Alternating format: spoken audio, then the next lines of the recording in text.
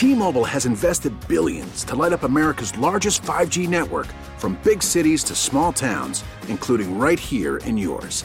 And great coverage is just the beginning. Right now, families and small businesses can save up to 20% versus AT&T and Verizon when they switch. Visit your local T-Mobile store today.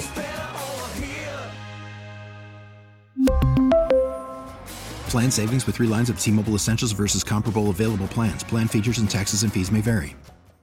Listen to every MLB game live. In the deep left center field, it is high, it is far, it is gone. Stream minor league affiliates. The Midwest League home run leader. And watch the best baseball highlights and look-ins on MLB Big Inning. MLB At Bat is your all-in-one live baseball subscription for only $3.99 per month. Deep left field, it's gonna go. Alvarez ties the game. Subscribe to At Bat within the MLB app today. Major League Baseball trademarks used with permission.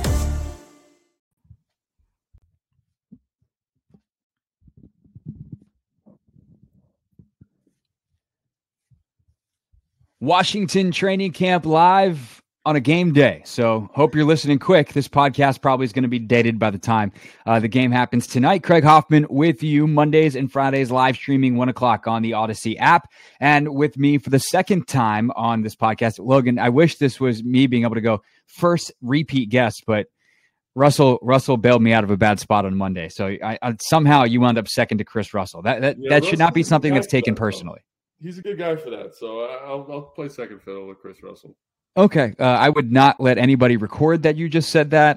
That around our radio stations is a piece of audio you don't want floating. We'll keep it hidden here in the podcast. But my co-host for pregame this season on 106.7 The Fan and the Team 980, as well as, of course, slightly more impressive on the resume, a decade-plus NFL veteran, Logan Paulson, is with me. And Logan, it's preseason game number 2, which typically in what we've known of the NFL for the entire time that I've been covering, that you were playing in it and are now covering it, was kind of the first time you'd see the starters. But instead, this is, I don't know, is this preseason game number 3? Like, how do you think teams around the league are going to treat preseason game number 2 now that it is 2 of 3 instead of 2 of 4?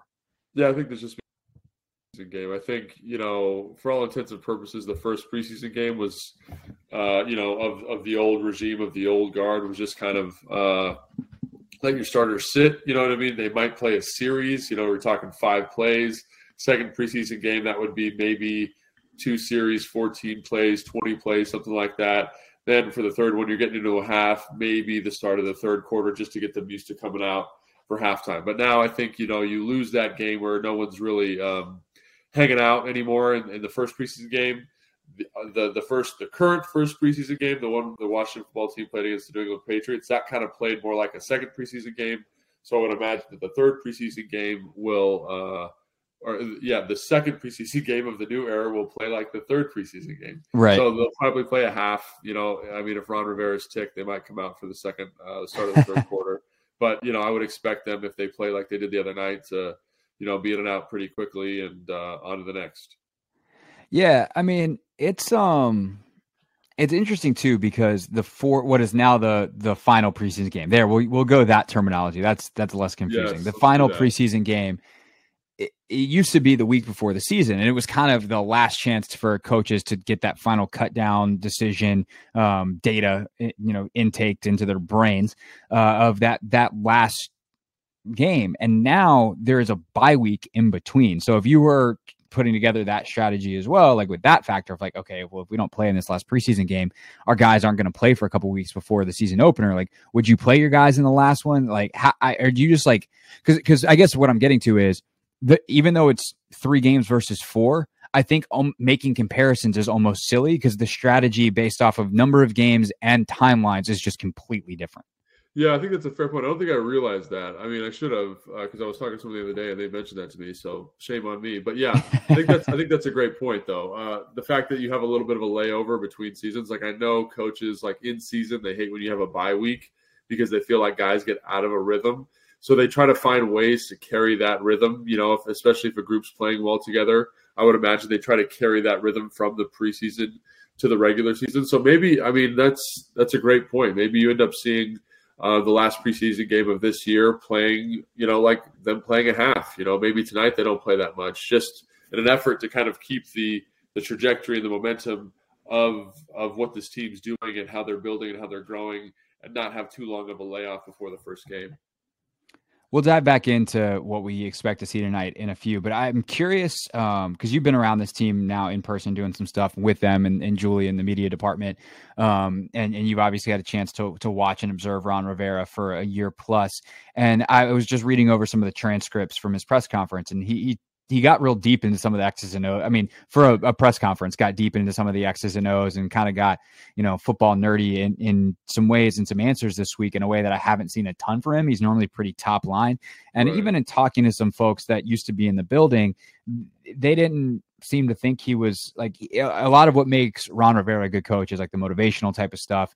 Obviously he played, there's a baseline of X's and O's you have to understand as a head coach, but I'm just curious of your impression of him as kind of a schematics guy, a scheme guy, an X's and O's guy now at the head coaching level where he's talking about not just offensive or defensive stuff, which is obviously where he made his bones as defensive coordinator. Even though he's given a lot of that responsibility, I think people should understand here, Jack Del Rio is doing a lot of the schematic stuff. But talking about some of the offensive players and how they're fitting into that scheme, where as opposed to like, when Jay was here, Jay would not even pretend to know what was going on defense. He's like, yeah, you'll have to talk to the DC about that. Yeah, so I think people would be surprised. Every head coach is a little different, but most head coaches, like Mike Shanahan is the one that comes to mind. Like he knew a lot of football, but they're like kind of a step removed, right? So like in terms of like the X's and O's, like the nitty gritty alignments, formations, positions, all that kind of stuff, they're not super well informed. So oftentimes when they're making statements like that, they're just they're speaking in like total generalities, which I think is fine because they're in more of like an administrator position, right? They're managing the offense, they're managing the defense, they're managing the special teams, and it doesn't behoove them to be like super ingrained or super invested in one element too much, right? Obviously, there's examples like Kyle Shanahan, for example, who's the offensive coordinator and the head coach, but oftentimes to support that structure, they have like some type of assistant or some type of offensive coach that kind of runs the meeting or does something in the stead of Kyle Shanahan, right?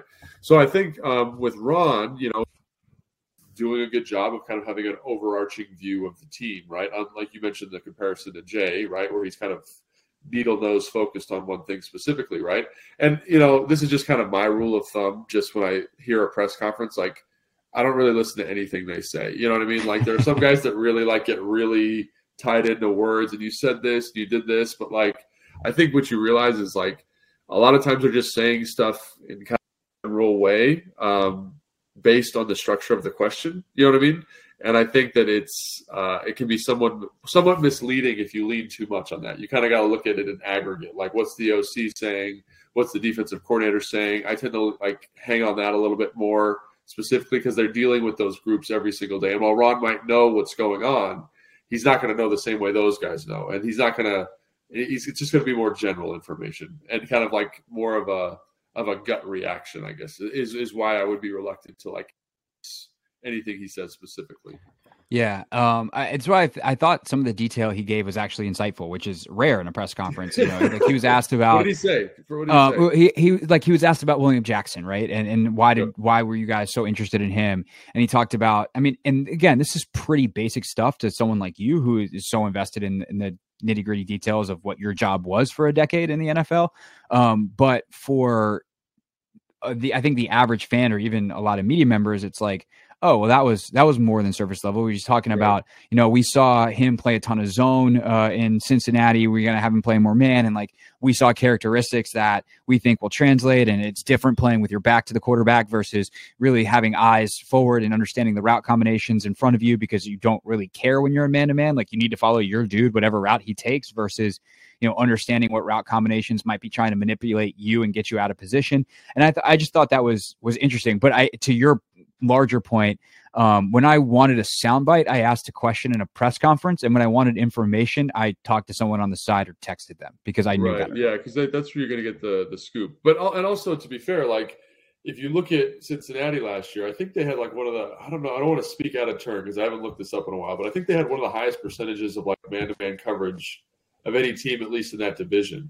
And so one of the things was like, can William Jackson come to Washington and play zone comfortably after playing all this man-to-man coverage? So, for Ron to kind of cite the reference, and then, like to me, I look at it as a change in philosophy for the Washington football team a little bit. I look as they're kind of going from like a team that had to play a lot of zone because they didn't have enough like dynamic cover guys. Now you bring in Jackson, you bring in St-Juste, and now you can run it a little bit more man coverage. You feel a little bit more comfortable exploring the advantages that those types of coverages give you. So even that answer to me is like a little bit muddled. You know what I mean? And I understand that you're trying to get people to learn how to play zone, but like it's not misleading. But I think it doesn't kind of get to the truth of what's happening, in my opinion.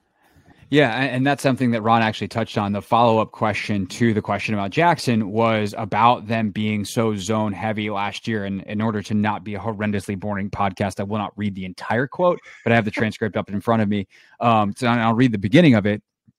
And Ron was like, yeah, we did, and referencing playing a lot of zone last year. And he goes, that was one of the things that Jack really wanted to change, give him more options, more tools. So when we get a guy like William Jackson, he's sitting there and we're going, God, this is a guy we got to target. Let's do that. And that's what we did. Jack, when you look at the scripts from practice, you see that combination, you see the mixture. And he talks about, to summarize the rest of the very long answer, how some days they work on all zone, some days it's all man, some days it's a third of this, a third of that, and a third of the other thing.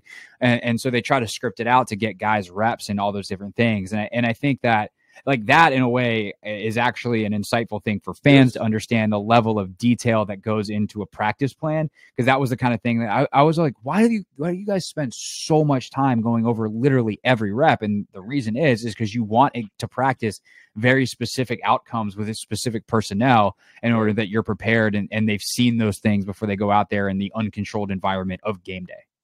Yeah, it's such a weird thing, scripting a practice. And you're right. That answer is, I think, very insightful by Ron. I think it gives you kind of a peek behind the scenes a little bit, like, in a lot of ways, to kind of this transition in their defense philosophy. And like you saw that in the first preseason game. So it's kind of cool to see that what he's saying is lining up with what you're seeing on the field. And like that feels good to me. But yeah, you're right. The preseason or the practice scripting is so challenging because you literally cannot run every single play that you have installed, right? And even if you're a defense, like, you have to run certain defenses versus certain coverages and versus certain formations, And so like you try to get them as many looks versus certain formations as you can, but you can't prepare for everything, right? You kind of say, what is you triage it, like, what is the most important thing we have to get done? Can we get that done to a high enough level where we feel good about them doing that? And give them enough supplemental information in the meetings where they can say, if we do get this look, if we do get this front, we do get this personnel, how do you match this defense? And like, it's incredibly complicated, incredibly taxing because you only get a certain amount of bullets in your gun, right? For getting ready for the game or ready for practice or getting ready for the season. So you got to really make sure you prioritize what you want to prioritize and get good at what you want to get good at. And then you have goofballs like Will Compton who find the practice script, read it, and then go screw up the entire practice. And then all of a sudden they go from practice squad to making the roster. He admitted to that. I mean, that was something that was always I'm not spilling secrets. No, I was super, like, it's always super tempting to do that. You know what I mean? To kind of get the practice script and be like, oh, like, this is a Mike Sam blitz here. Like, I know on this protection, I'm going to have to end up blocking the Sam, or I'm going to have to, the quarterback's going to check the protection. We're going to be here because it makes you look better. But like, ultimately, you got to kind of be honest with yourself and be like, I need this for me too. Like, on the day, in the context of in the game, if they were to present this, would I know what to do? And so, yeah, it's super tempting to do that. But I don't know. Will did that. Did you talk to him? Have you talked to him about that? Yeah, he admitted it. He's like, I figured out how to get the practice script, and then like, because for him, like, what was best for Will was making the team. He wasn't concerned about playing. So smart guy. What can I tell you? I mean, he's a very smart guy. And like, it showed up on the field in a lot of ways. So For sure. All right. As to the game tonight, Washington football, Cincinnati. What's like the top line item that you're looking to see, whether it's something to grow on from week one or whether it's something that you didn't get to see that you'd like to? So kind of like multiple levels here. Like, one, I'd like to see the offense continue to operate smoothly. I'd like to see Fitzpatrick continue to look confident in control, on rhythm, on schedule, on timing with all of the receivers. That was really good to see, but he only had, 8 throws and 5 completions. So, you'd want to see like a bigger sample size and make sure that that's hashing out appropriately. I'd like to see a little bit better efficiency on third down. I mean, like, who wouldn't? Like, that's like classic football, like coach speak. The one thing that kind of stood out to me after rewatching the game was the run game a little bit. They are a very gap heavy system. So like down blocks, you're pulling guards, and very physical kind of mentality style running. And I thought the mentality was there, so the toughness, the physicality was there for the run games. So I just felt like they were missing technically on some stuff, and like that happens, right? You haven't played against this front before. New England runs an odd front with 3 down linemen and 4 linebackers. Washington runs a 4 down front with 3 linebackers. So like the rules are a little different, and you could just tell they weren't super comfortable, right? And that's a factor of being in preseason. So I'd like to see that be a little bit sharper in this game, right? Cincinnati's a 4 down front. Let's see how they look. Let's make sure that's dialed in. Defensively, it's kind of the reverse, right? I thought they were pretty consistent in terms of like bend but don't break. I was impressed with the coverage. I thought they did a really nice job. The thing that was those aggressive, challenging guys on the outside, from a run game standpoint, I thought they struggled a little bit, and like that was kind of one of the last year was that they would kind of slowly hemorrhage runs. So scheme, new patterns, all those different things, but like you'd like to see them answer the bell a little bit better. And I'm not saying they were playing soft or anything like that. Like that's not what I'm saying in the least. I just think from a technical, like I was watching some clips the other day, and like the linebackers, not understanding how to like align to a fullback, right, in the backfield. Like that's one kind of simple thing. Like Washington doesn't have a fullback. They don't use a fullback a ton. So like they don't have to match that look a lot. And New England's one of the only teams that does that in the NFL still. I mean, Tennessee, maybe Minnesota, and San Francisco. But, like it's something they're going to see. It's something you have to get used to. So I'd like to see that. But I'd say overall, those are kind of the major things that I'd like to see. And then obviously in the kicking game with special teams, like I'd like to see that just be more efficient. I'm not going to crush Hop here because I like Hop. Like, I played with him when I was here. And I know he's got a lot of stuff going on. But like, whether that's the operation or whether it's him, you'd like to see that be a little bit smoother. Yeah, we talked about that on Monday's show. I just appreciate Ron's patience with that. Like I feel like coaches have such short fuses with kickers, and it's like you just think there's a bunch of NFL quality kickers hanging out there that can equally come in and get the rhythm and the timing. And he's like, no, he's a good kicker. It's new timing. It's new rhythm. He knows what's wrong. And that's something I always appreciate about Hop. And I told this story on the pod on Monday. I'm curious your reaction to this as a former player who I'm sure at some point in your career was frustrated with a kicker. But Hop would tell me like, I'll tell you what happened, but like, you can't print this because people are just going to think I'm making excuses. And he'd be like, well, so the timing here, my plant leg, like I know what I need to do. I need to just rep it and like, it'll be fine. But I appreciated that he looked at it as a technical thing, as opposed to the same way that like, if you ran a route short, right. It's the same thing. It's just that nobody understands kickers. And so they're like, stupid kicker, you need to make the kick. Yeah. I think obviously early in your career, you have like or my career anyway, I can't speak for everybody. Like there's like this adversarial relationship with a kicker because they don't practice. They just kind of stand on the side, they joke off, and like they do whatever they do. And then I had the conversation with a special teams coach who I respect a ton, and he was like, a kicker is like a golfer, or like, and if anyone's golfed, right, you know how nuanced that is, like the way the club head is, like your approach, all of those different things. And imagine having to be like 9 out of 10 on your driver, like every single game, and 1,000 people or hundreds of thousands, millions of people are watching you, and then you have to do it while people are trying to attack the ball and attack your process. And so when I got it in that context, you really understand how challenging it is for those guys to be so incredibly dialed in and have such long gaps in between each rep. Like if it was like, hey, like go out and kick 10 balls, like you get the rhythm, you get, right. It's easy, right? But then you have to go, you kick one, then you go stand on the sideline, and then you have to do a different kick for the kickoff, which is a completely different mechanic, right?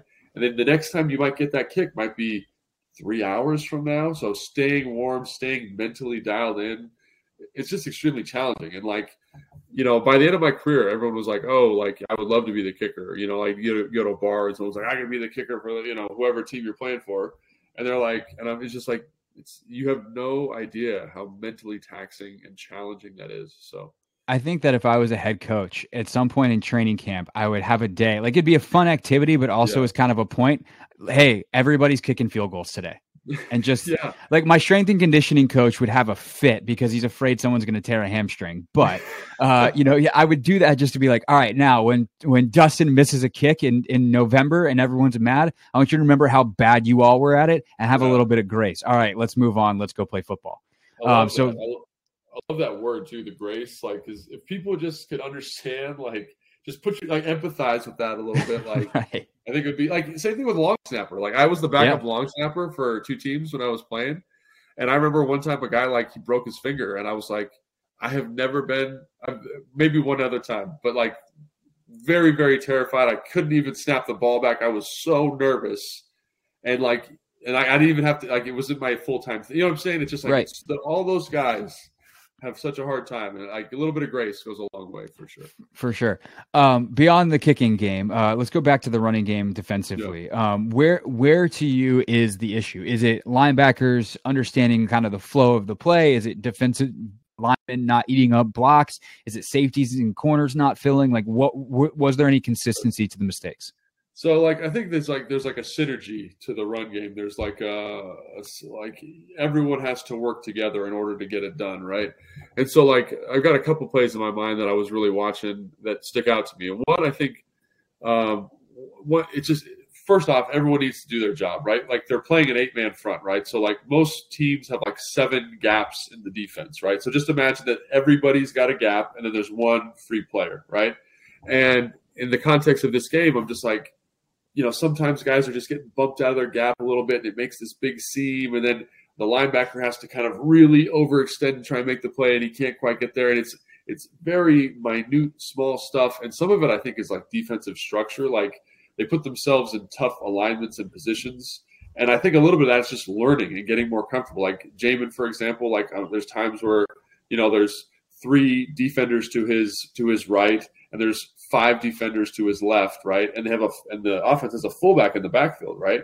And with that fullback, you can add a gap to the left super easily, right? And then they'd easily be outmatched to the left. So he should like cheat his alignment over a little bit, just knowing like kind of basic stuff like that. You know what I'm saying? Mm-hmm. And I think that comes with preseason football. That comes with seeing new offenses, right? Like this team runs a little bit more outside zone as opposed to like the gap heavy stuff that Washington runs. So people got to keep that in mind too. Like you go through all offseason, seeing gap runs, power, counter, trap, all this stuff that's downhill, right in your face. And all of a sudden now you get something that's a little bit lateral. The double teams are a little bit lateral.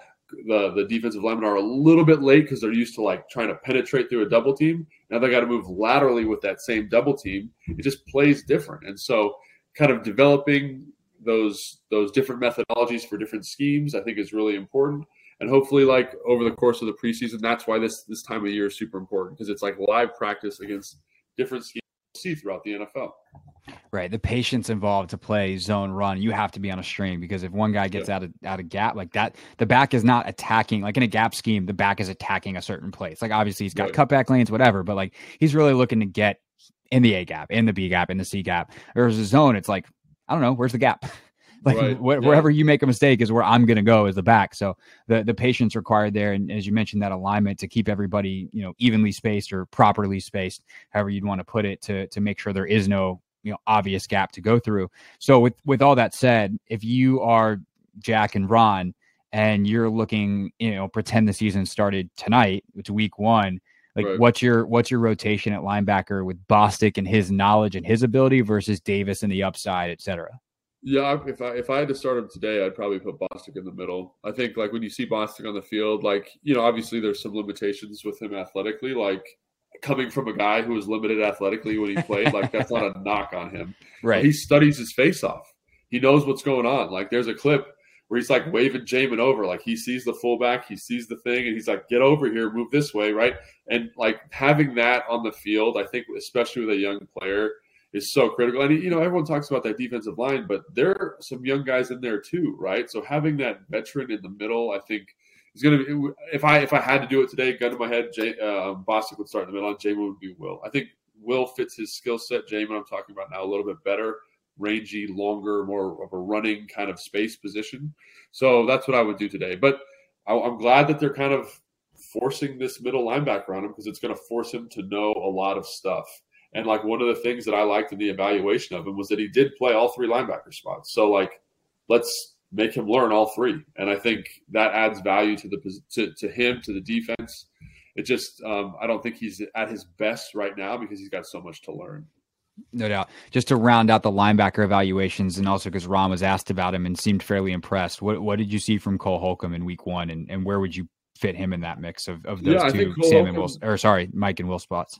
Yeah, so I think Holcomb did a great job. I mean, like, he missed a couple tackles, obviously, but like he plays physically. He's a good athlete. Like, maybe like sneaky athlete is maybe a better word. Like, he doesn't like flash the same way, but he's a plus at the position, right? You feel good about him starting for you.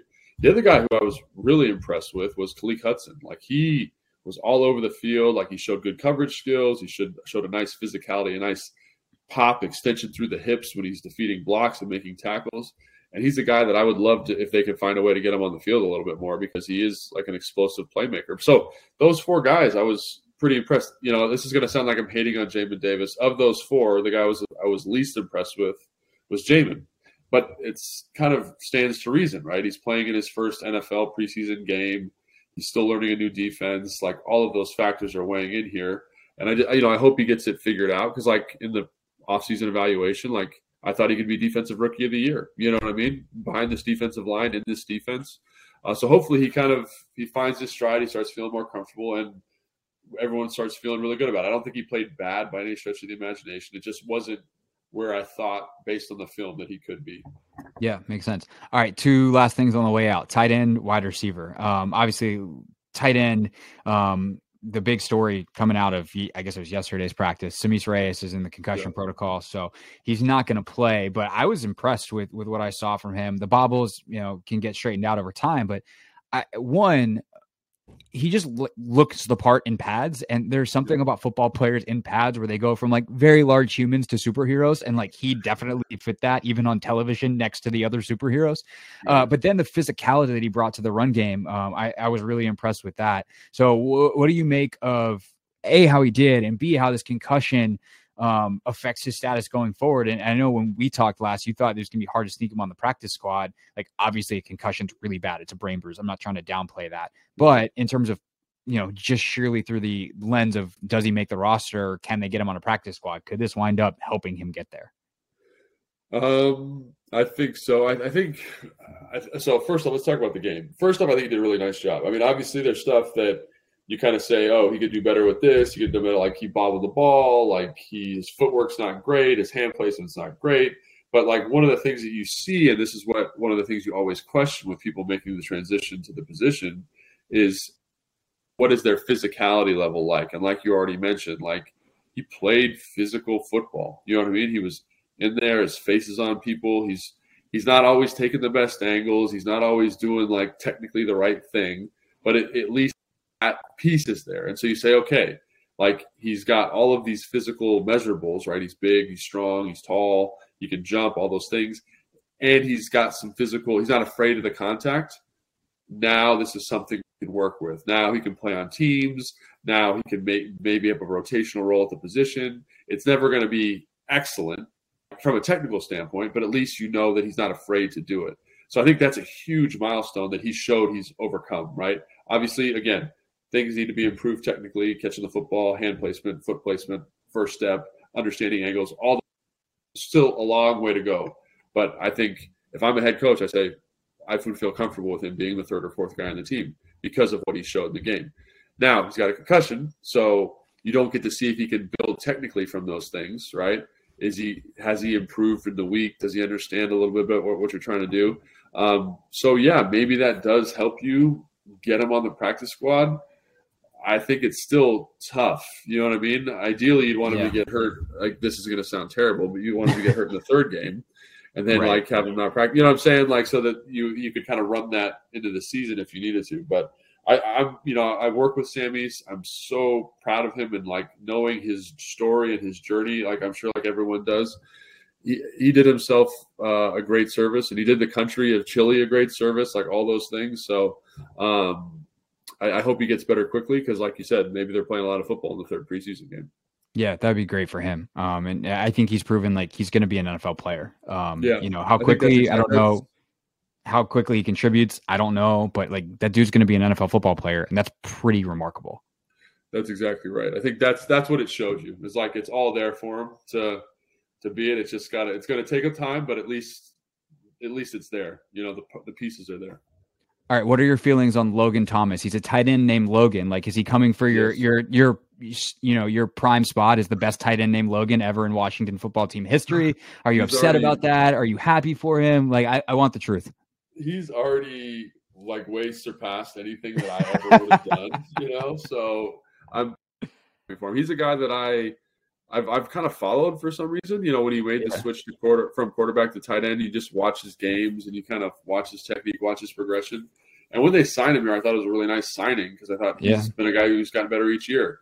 And so, you know, to know the journey, to know the struggle that he's been through, like being kind of a fringe roster guy for a couple of years, and now to be the guy, have some money for his family, a nice contract laid out, like so happy for him. And he seems like he's playing better. Like that catch he had in the game, I know that's one catch, but you know, that's like big boy, like top 10 tight ends in the NFL type stuff. And hopefully he can keep growing and keep getting better. And from all things we've seen so far, it seems like he has. Now we got to watch the next couple games and see if that continues, but I'm super happy for him.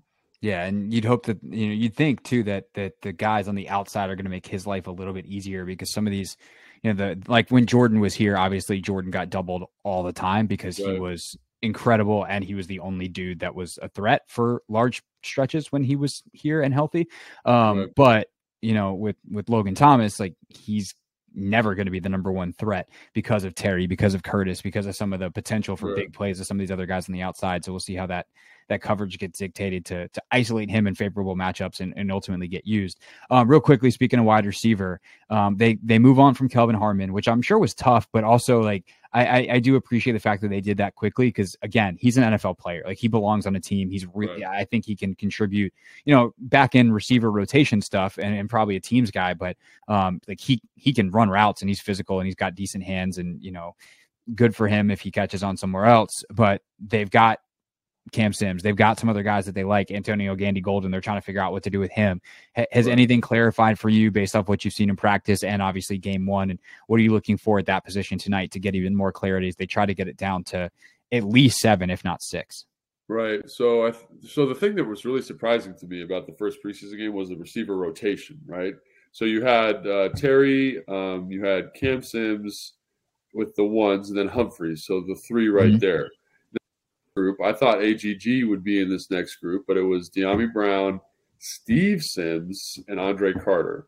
And so to me, they're and then you got to remember Curtis Samuel, right? And I think that's your 7 right there. Anybody who was not in that group is either going to go to practice squad or going to be released. So like you got Max, the kid from BYU. Like I think he's a really good player. He's looked good in practice. Probably a practice squad guy because he's going to back up Humphreys, I would think. The guy that's a little surprising to me, like I mentioned, is AGG. Like when I went to practice, he started to show some signs of life. Big body guy, making plays, like 50-50 catches. But then when you watch the game, like he really struggled versus press coverage, and that's something that he's got to improve if he's going to play. You know, I saw them working him in a lot on teams, and maybe they're trying to see if he can do that, you know, because one of the things that Steve Sims can't do is he can't play teams. He probably could, but like as a returner, you know, and now they bring in Andre Carter to be that returner, and he looked pretty solid. I played with him in San Francisco and in Houston as a return specialist, and he does a good job. So it's going to be hard for him to beat him out there, especially if that's why you bring him into camp, you know? And so like, to me, I think it's the guy that I think is most interesting is that Steve Sims is working in with that second group there, you know, and that was a guy I thought was kind of out of the running totally. I thought he had totally lost the support of the staff, but there he is looking like he might be part of the rotation. And then obviously, like, I think the other guy that you got to look at is AGG. Like, what does he do tonight? Like, because you'd like to see him kind of step up and start making some plays. How does he handle press coverage? Can he play, or is the light just too big for him? Because I think he's got some nice qualities and potential, and he's the most interesting of that kind of back half group. If he doesn't show it, he doesn't show it. And then what happens with him then? Yeah, no, that makes sense. Dax Milne, too, is a guy that I was really impressed with in that game. And I'm curious what happens tonight with him. Like, can he butt his way into that conversation with Sims and Carter for that like backup slot returner or whatever spot? We'll see. He was good, but like he's also 7th round pick. You can probably get on practice squad, and fans will get super mad, and then he'll stay on practice squad the whole year, and maybe he'll be a player next year, or like they won't even like him by next camp because they'll be like, there's a new guy, because that happens every single year. Logan, this was great as always. Again, can't wait to do this, leading up to games during the regular season. Much appreciate the time, and we'll see everybody next week, Monday, Training Camp Live. Next Friday, Kevin Sheehan's going to be on the pod, so that'll be fun. I already got that scheduled. And until then, thanks for listening to Washington Training Camp Live. T-Mobile has invested billions to light up America's largest 5G network, from big cities to small towns, including right here in yours. And great coverage is just the beginning. Right now, families and small businesses can save up to 20% versus AT&T and Verizon when they switch. Visit your local T-Mobile store today.